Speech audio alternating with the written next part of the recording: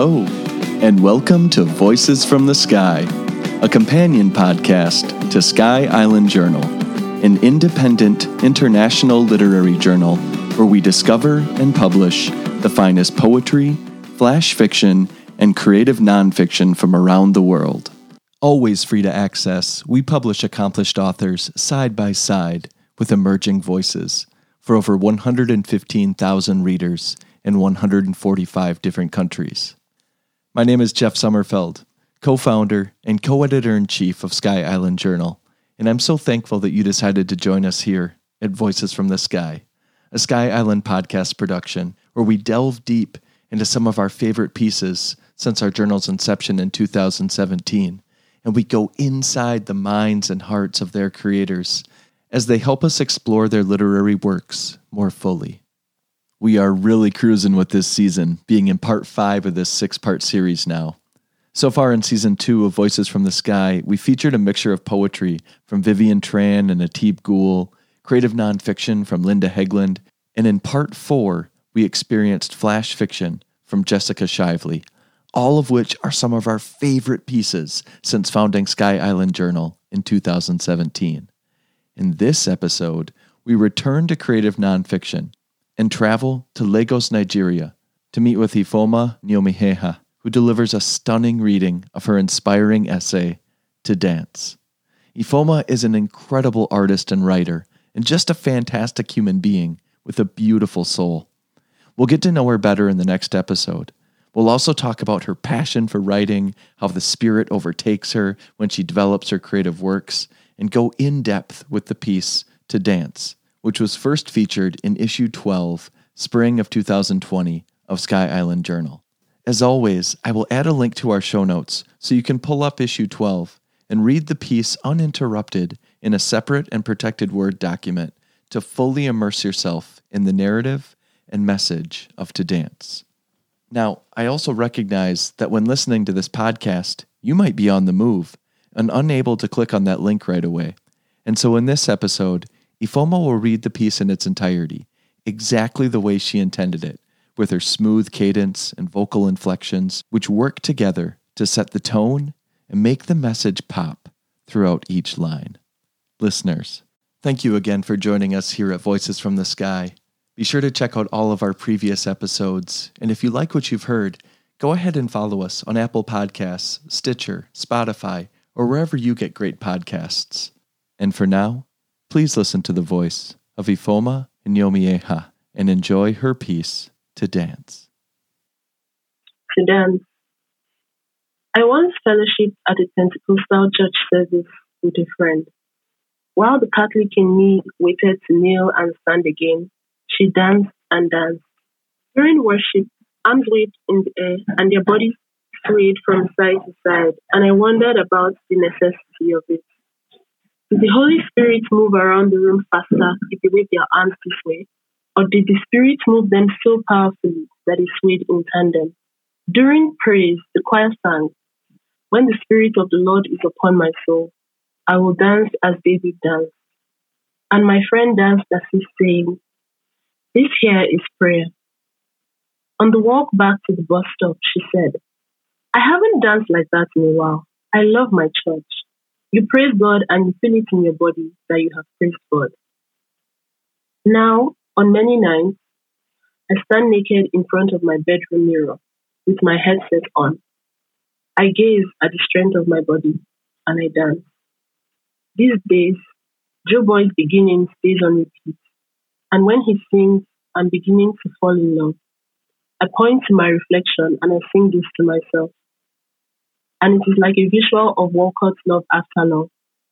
What a wondrous sight it is to watch your body in motion, to align it with the sound and music, an exhibition of self to self. So I say, learn your body again. Take it back from the prejudices that hold it stiff. Return it to self. Get out of the womb dancing, legs and arms kicking and stretching into life, stretching to open your heart. To dance is to return to that very heart, to say to it, "Here I am doing the necessary." Here I am arriving at my own heart again. You say, I don't know how to dance. Dancing is uncomfortable. It is like walking in too tight shoes. What you do not realize is that you are dancing already. You are dancing, but you do not recognize the dynamism of it. You see, to move is to dance. To press your palms against your heart in awe is to dance. To cry, body shaking, releasing pain from its center is to dance.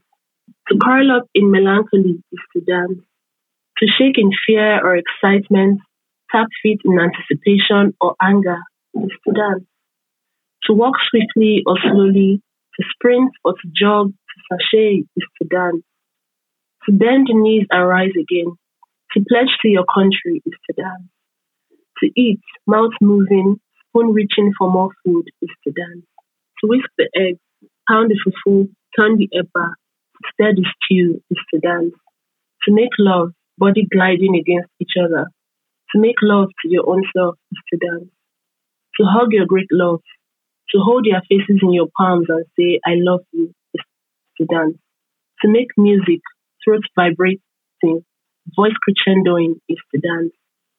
To photograph, contorting your body to capture what is before you is to dance. To paint a masterpiece, pencil feverishly sketching, brush caressing the tautness of canvas is to dance. To write, fingers flying over the keyboard, pen tattooing paper is to dance. To be is to dance. The universe is one vast instrument that titillates you to dance. Have you really looked at the trees? As how the leaves are always dancing. They lean into each other as if in conversation, murmuring secrets, forever delighting themselves. And even when these leaves fall, they dance into a new life. The waters of the world dance in rhythm to the wind, the waves crashing into the water's vast body, just like the hands of a bata drummer who the taut skin of his drum. Free birds dance from tree to tree, making their own music, carrying the music at the edges of their throats.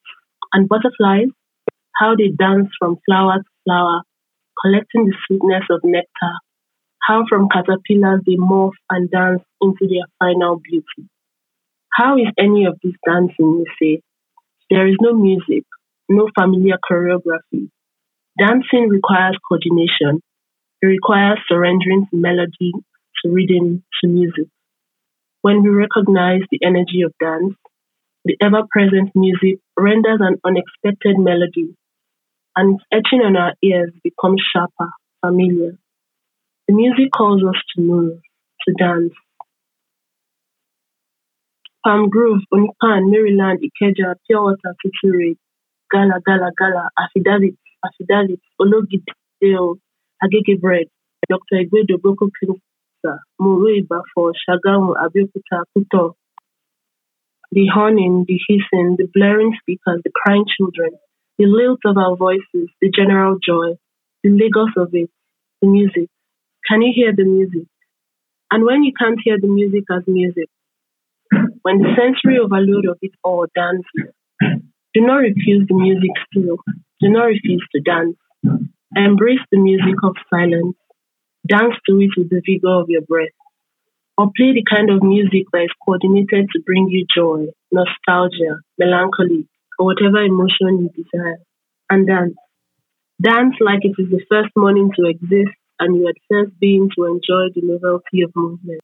Dance like it is prayer and penance and self-offering. Dance your way back to yourself.